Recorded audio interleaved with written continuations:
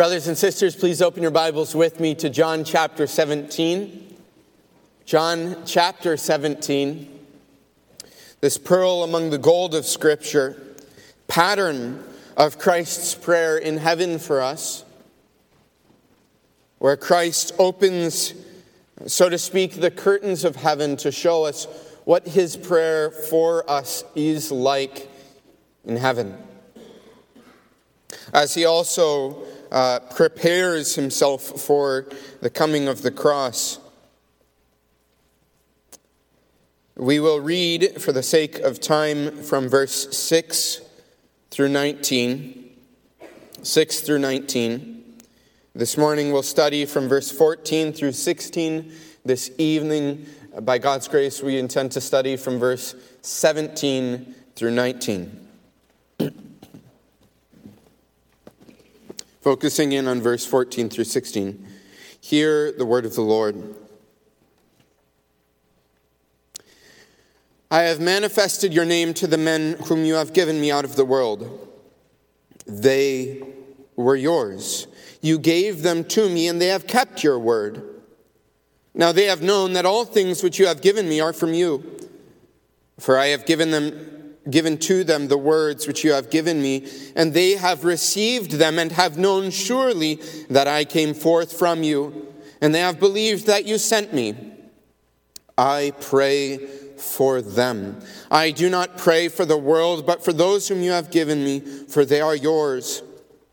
And all mine are yours, and yours are mine, and I am glorified in them. Now I am no longer in the world, but these are in the world, and I come to you. Holy Father, keep through your name those whom you have given me, that they may be one as we are. While I was with them in the world, I kept them in your name. Those whom you gave me, I have kept, and none of them is lost except the son of perdition, that the scripture might be fulfilled. But now I come to you, and these things I speak in the world, that they may have my joy fulfilled in themselves. I have given them your word, and the world has hated them, because they are not of the world, just as I am not of the world. I do not pray that you should take them out of the world, but that you should keep them from the evil one. They are not of the world, just as I am not of the world. Sanctify them by your truth. Your word is truth.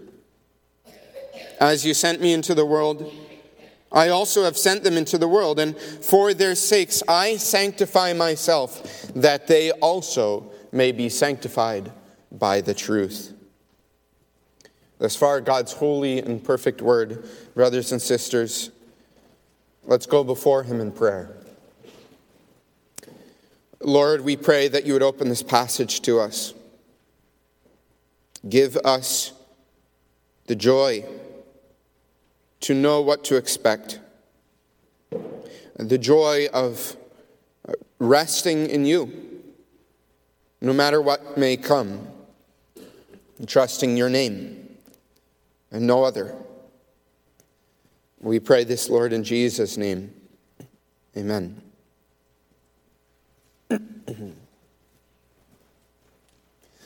Congregation of the Lord Jesus Christ, one of the most famous, best-selling books about pregnancy is called What to Expect When You Are Expecting. What to Expect When You're Expecting. This is a book that I'm certain many of you have somewhere on your shelves, especially those parents have them on their shelves, because no one likes to be surprised by something so important as a pregnancy, as the delivery of a child. So this book, it goes through everything from morning sickness to what you need to think about when it comes time for delivery. Part of the reason of the popularity of this book is because everyone wants to know what to expect when something so important takes place. When a new child is to be brought into the world, everyone wants to know, well, what am I to expect when this happens? What are my dangers here? What are the blessings? When someone knows what to expect, well, then they can have a lot of comfort with regards to the future. And when they face a hardship or some trial in their pregnancy, then they can say, okay, at least I knew this was coming. Brothers and sisters, we have before us in our passage a sort of description of what we as Christians ought to expect when it comes to the relationship we have with the world.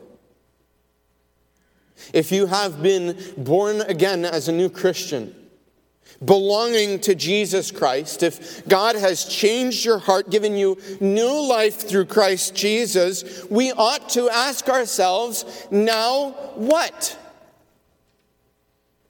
What ought I to expect with the relationship that I have between me and the world, between me and God?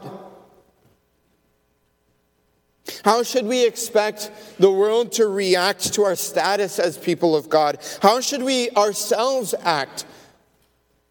And how will God act toward us? Well, ultimately, congregation, in these verses before us this morning, there are two things that we ought to expect. The first one should be very clear. We ought to expect the hatred of the world. The hatred of the world. The first thing we ought to notice in our passage this morning, brothers and sisters, is that the world hates the disciples. Look with me at verse 14. Jesus says, I have given them your word, and the world has hated them, because they're not of the world, just as I am not of the world. By the world here, Jesus is referring to those who are blind, who are dead in their sins and their trespasses, the people who oppose Jesus and who seek to destroy him. Now you need to know, congregation, when you come to this passage, that Jesus is not giving the disciples any new information. In fact, the whole of this prayer in John 17 is summarizing and considering the things that Jesus has been speaking about in chapter 13 through 16. On the night in which Jesus was betrayed, while he was preparing to go to the cross, he spent a surprisingly large chunk of time talking about the hatred that the world would have for believers. I'll just read a portion of it to jog your minds a bit. Look with me at John 15, verses 18 through 20. 15, verses 18 through 20. Jesus says, if the world hates you, you know that it hated me before it hated you. If you were of the world would love its own. Yet because you are not of the world, but I chose you out of the world, therefore the world hates you. Remember the word that I said to you, a servant is not greater than his master. If they persecuted me, they will also persecute you. Turn the page to chapter 16, verses 1 through 2, and Jesus returns to this same theme. Or rather continues the same theme. He says, these things I have spoken to you, that you should not be made to stumble. They will put you out of the synagogues. Yes, the time is coming that whoever kills you will think that he offers God service. Once again, just a few verses later, John 16, verse 33, these things I have spoken to you, that in me you may have peace. In the world you will have tribulation. But be of good cheer. I have overcome the world. Brothers and sisters, the disciples had heard the truth that the world would hate them. They had heard the truth that the world would seek their destruction. And not only that, brothers and sisters, but the disciples had not only heard it, but they'd also seen this very same hatred with their very eyes. They had seen how people like Nicodemus were mocked for listening to Christ. When Nicodemus sought to tell the world that maybe they should hear Jesus out, the Jewish leaders mocked him. These disciples had seen that people had been thrown out of synagogues for following Jesus. You can read about that in John chapter 9. They had seen how for some time now the Jewish leaders had been seeking to put Jesus himself to death. The disciples knew that Jesus was walking toward the cross. Even as Jesus was praying this prayer, the plan was in action to find, to arrest, and to kill their Savior and their King. The disciples knew that the world hated them.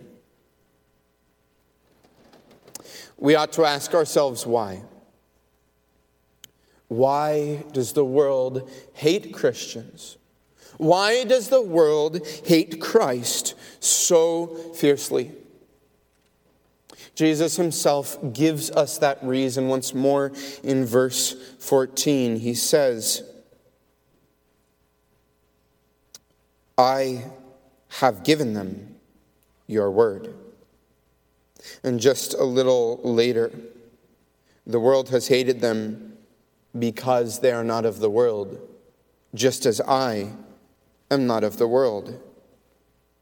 These disciples were at one point in their lives a people of the world, as verse 6 tells us in our chapter, but God's word had changed them. It had given them new life. And God had taken their heart of stone. He had given them a heart of flesh.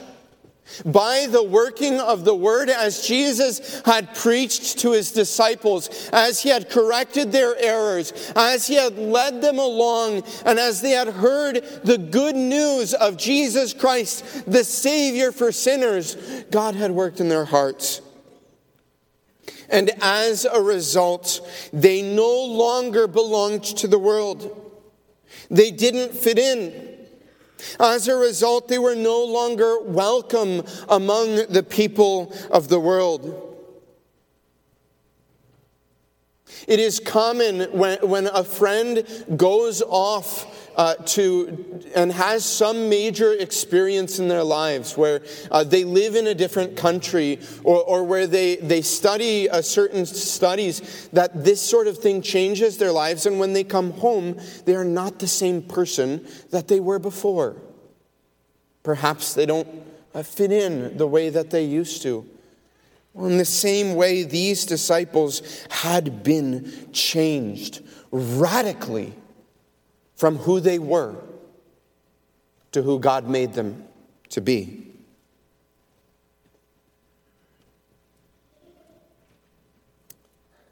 No longer were they welcome among the people of the world. Brothers and sisters, if you belong to Jesus Christ, you can expect that this same struggle the disciples faced, you will face as well. It is certain that you have experienced something like this in your own lives. Perhaps you have not identified it as such, but if you are a Christian, it can only mean that God has changed your heart, and so it is no longer in line with the rest of the world.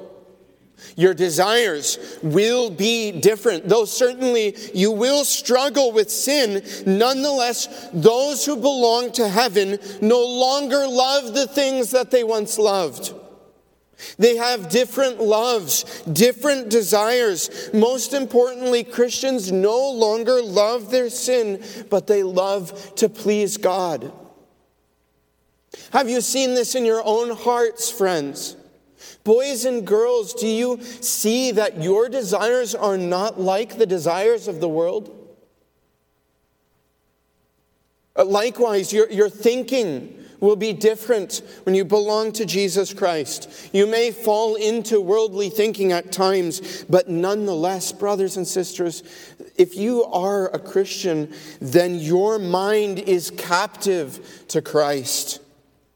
It can't be captivated or distracted for long by sin or by that which dishonors God, but rather your mind will be turning over and returning and thinking on God. Likewise, friends, if you are a Christian, your actions will be different. Certainly, we struggle. But if you've been crucified to the world and its lusts, then the world and its lusts will no longer satisfy you. You will live a different life as a result of Christ's work. Just as Jesus Christ was not from the world and therefore the world would not recognize him or know him, so too, if you are in Christ, you will be different. And the world will hate you for it. There is a wonderful passage from Pilgrim's Progress that illustrates this. I believe I've mentioned it before, but as Christian walks through the town of Vanity Fair, the people see him and they begin to mock him. If you have not read Pilgrim's Progress, do it this week. But as Pilgrim walks through this town, the people see him, they see that his clothes are different because he is going to a different country. The way he speaks is different because God is upon his lips. But most of all, he is different because he will not live the way that other people live. He refuses to look at the things that the world, this Vanity Fair has to sell him. Instead, casting his eyes to heaven, he says, I will buy the truth. This difference creates such a hatred that Christian and his friend Faithful were soon imprisoned, despised, mocked. Faithful was killed. What then should we do when we face persecution? Well, friends, first of all, do not be surprised when the world hates you. Expect it. In fact, you should count on it. As a foregone conclusion, Scripture tells us as much time and time again. 2 Timothy says, all who desire to live godly in Christ will suffer persecution. 1 John 3 verse 13 says, do not be surprised, brothers, that the world hates you. We know that the world hated Jesus and sought to destroy him. We know that the world hated the early church, so why should we expect anything different? Right now in the U.S., we have some measure of freedom when it comes time to preach the word, when it comes time to worship God. Praise the Lord for that. Give thanks to God that we have that freedom. But there may come a time, there will come a time when we no longer have that.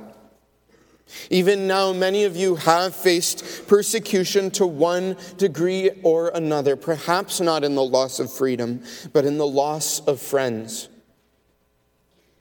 in coworkers that no longer want to talk to you. Expect it. It will happen. Second, you should expect and be encouraged when the world hates you.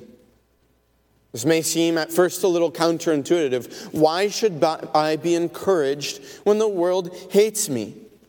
Well, brothers and sisters, because you can take it as a proof. Not the only proof, but a proof that you belong to Christ and not to the world. If you belonged to the world would love its own. But Luke chapter 6, verse 22 says, "Blessed are you when people hate you, and when they exclude you and revile you and spurn your name as evil on account of the Son of Man."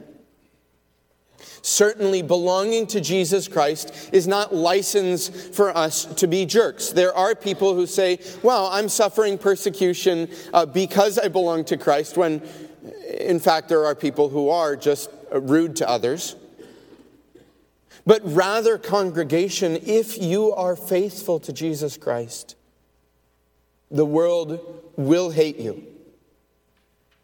Be encouraged by it, to know that you belong to Jesus.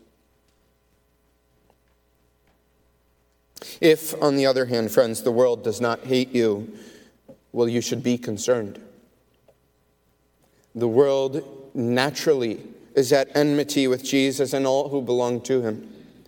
If you are always agreeing with the world, if the world is always agreeing with you, if you do not love God's people, you ought to be very concerned, because persecution is a major mark of those who belong to Jesus Christ. If you have not suffered persecution, you ought to at least consider, am I preaching God's word faithfully?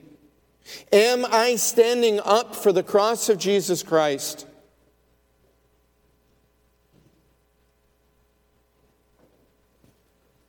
And if you are always agreeing with the world, congregation, you should ask the question as well, am I a part of the world? Or am I a part of Christ? Second, however, congregation, and the second major thing that we can see from our passage this morning, we ought to see that we can expect protection from evil. Protection from evil. Because we can expect persecution, Jesus prays for us here. Look with me at verse 15 and 16. He says, "I do not pray that you should take them out of the world, but that you should keep them from the evil one. They are not of the world, just as I am not of the world." I'd like to draw your attention, friends, to three very important points in this. Notice what Christ does not ask. He says here, "I do not pray that you would take them from the world." I do not pray that you would take them from the world. Just about every Christian certainly has had this desire to be taken from the world, to leave behind the world with all its sin, with all its struggles, with all its hardships, with the hatred that we face for belonging to Christ.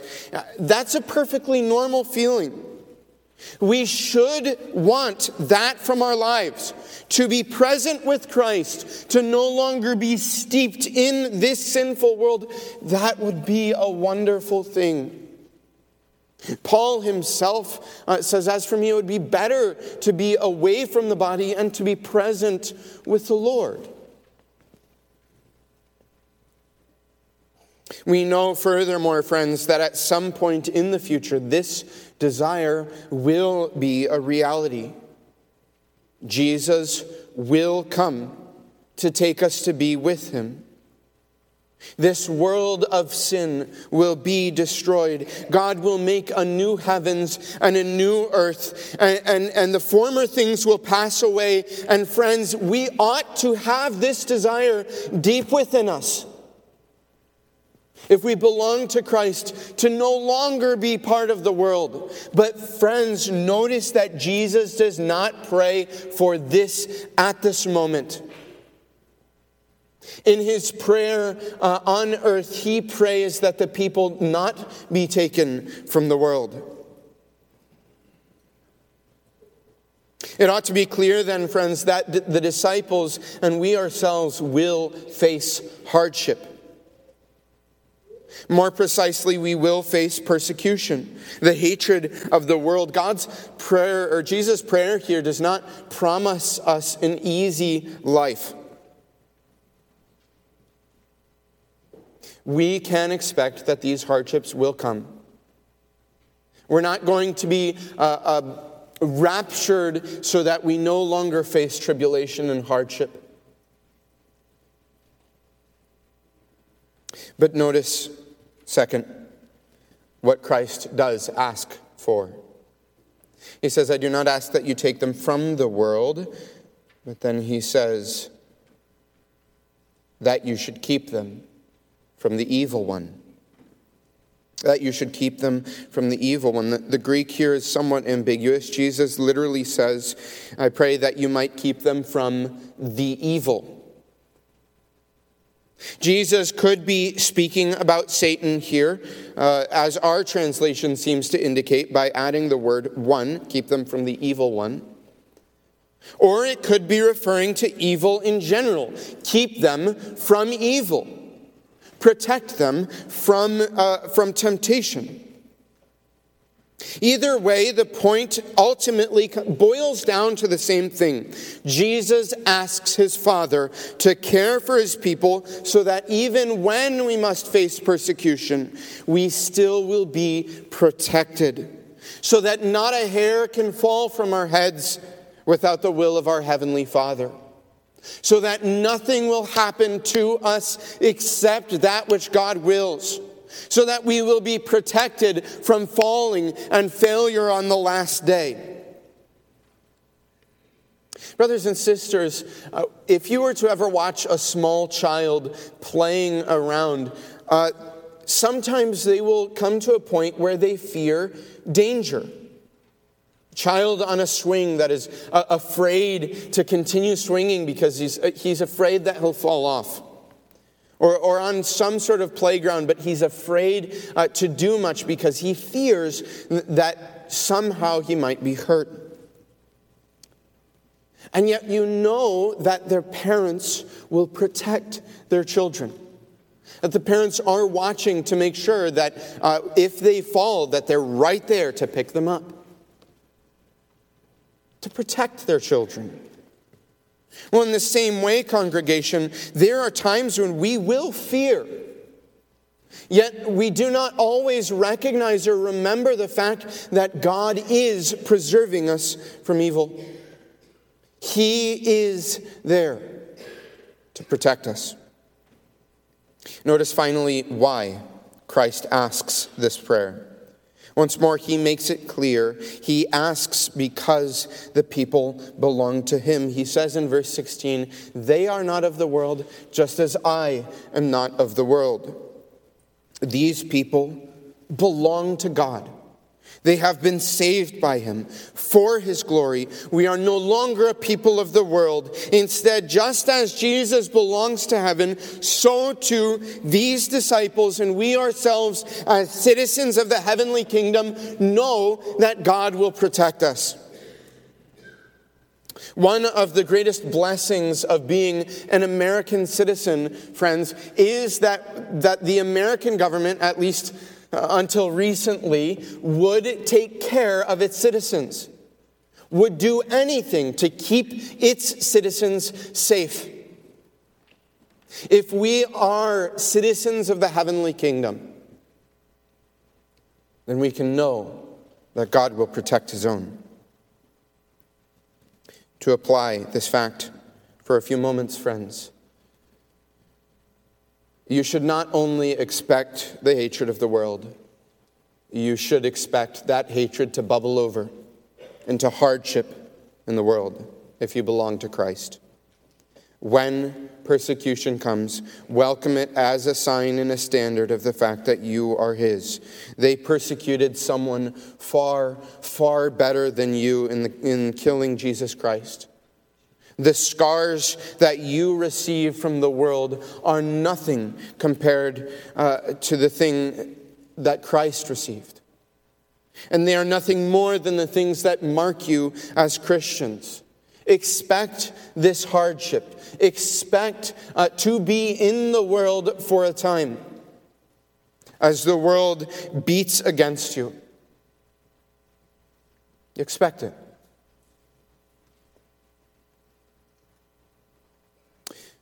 Expect, too, that without God's help, we would fail. We cannot make it without God's work. There's a reason that Jesus prays this prayer before us this morning. He knows that without God sustaining us, we will surely fail. Jesus said as much when he was speaking to the disciples in the upper room, where he said, "Satan has asked for you that he may sift you as wheat, but I have prayed for you that your faith should not fail." Friends, you and I, we are not better than these disciples. If we were left to our own strength, we would fail. If left to our own strength, we too would deny Christ. If left to our own strength, we would be lost utterly, completely. We would be quickly overwhelmed. And yet, Jesus prays this prayer, that we would be kept from evil. And he continues to pray this prayer from heaven. Pray for God. Pray to God for help in times of trouble, because you cannot make it on your own. Third, however, congregation, if it is true that we need God's help, if it is true that Jesus prays here, expect God's help. Expect that God will protect you from all that can harm you spiritually. Christ's prayers here and in heaven will not fail. God will keep you safe. Though trials may rear their ugly head, though persecution will come, God keeps his own. Do you recognize this, friends? Boys and girls, do you know that when you are tempted, you can go to God? You can trust and know that he will listen. Jesus prayed this prayer, and he was about to go to the death for our sakes. But he died so that we might live. Yes, we will suffer persecution, but we have been redeemed by the Father, and so we know that he will keep us safe. And what's more, Jesus Christ, as this prayer is a pattern for his prayer in heaven, we know that Jesus Christ continues this prayer from the right hand of the Father, saying, "Keep this my child safe from evil." Therefore, use this prayer as a defense against temptation, friends. Jesus' words will never fail. God has promised to defend you against evil. Though you may struggle with sin, you have been promised God's help. What then, in conclusion, friends, ought we to expect? From the world, we ought to expect persecution. From God, however, we ought to expect his help. Because from Jesus Christ, we can expect his prayer. And therefore, by belonging to him, we can expect to be held fast. As the book of Psalms says, "Hold me up, and I will be upheld." Amen. Let's pray.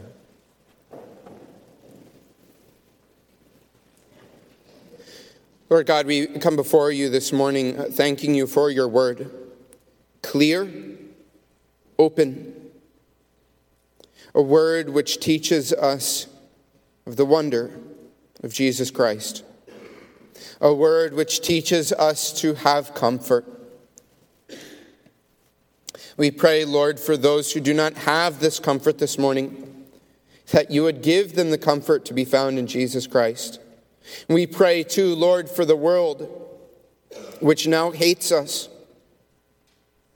We pray that you would work in the hearts of the lost to bring them to your fold,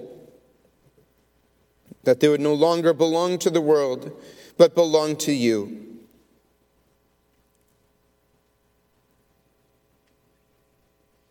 Father, we pray this in Jesus' name. Amen.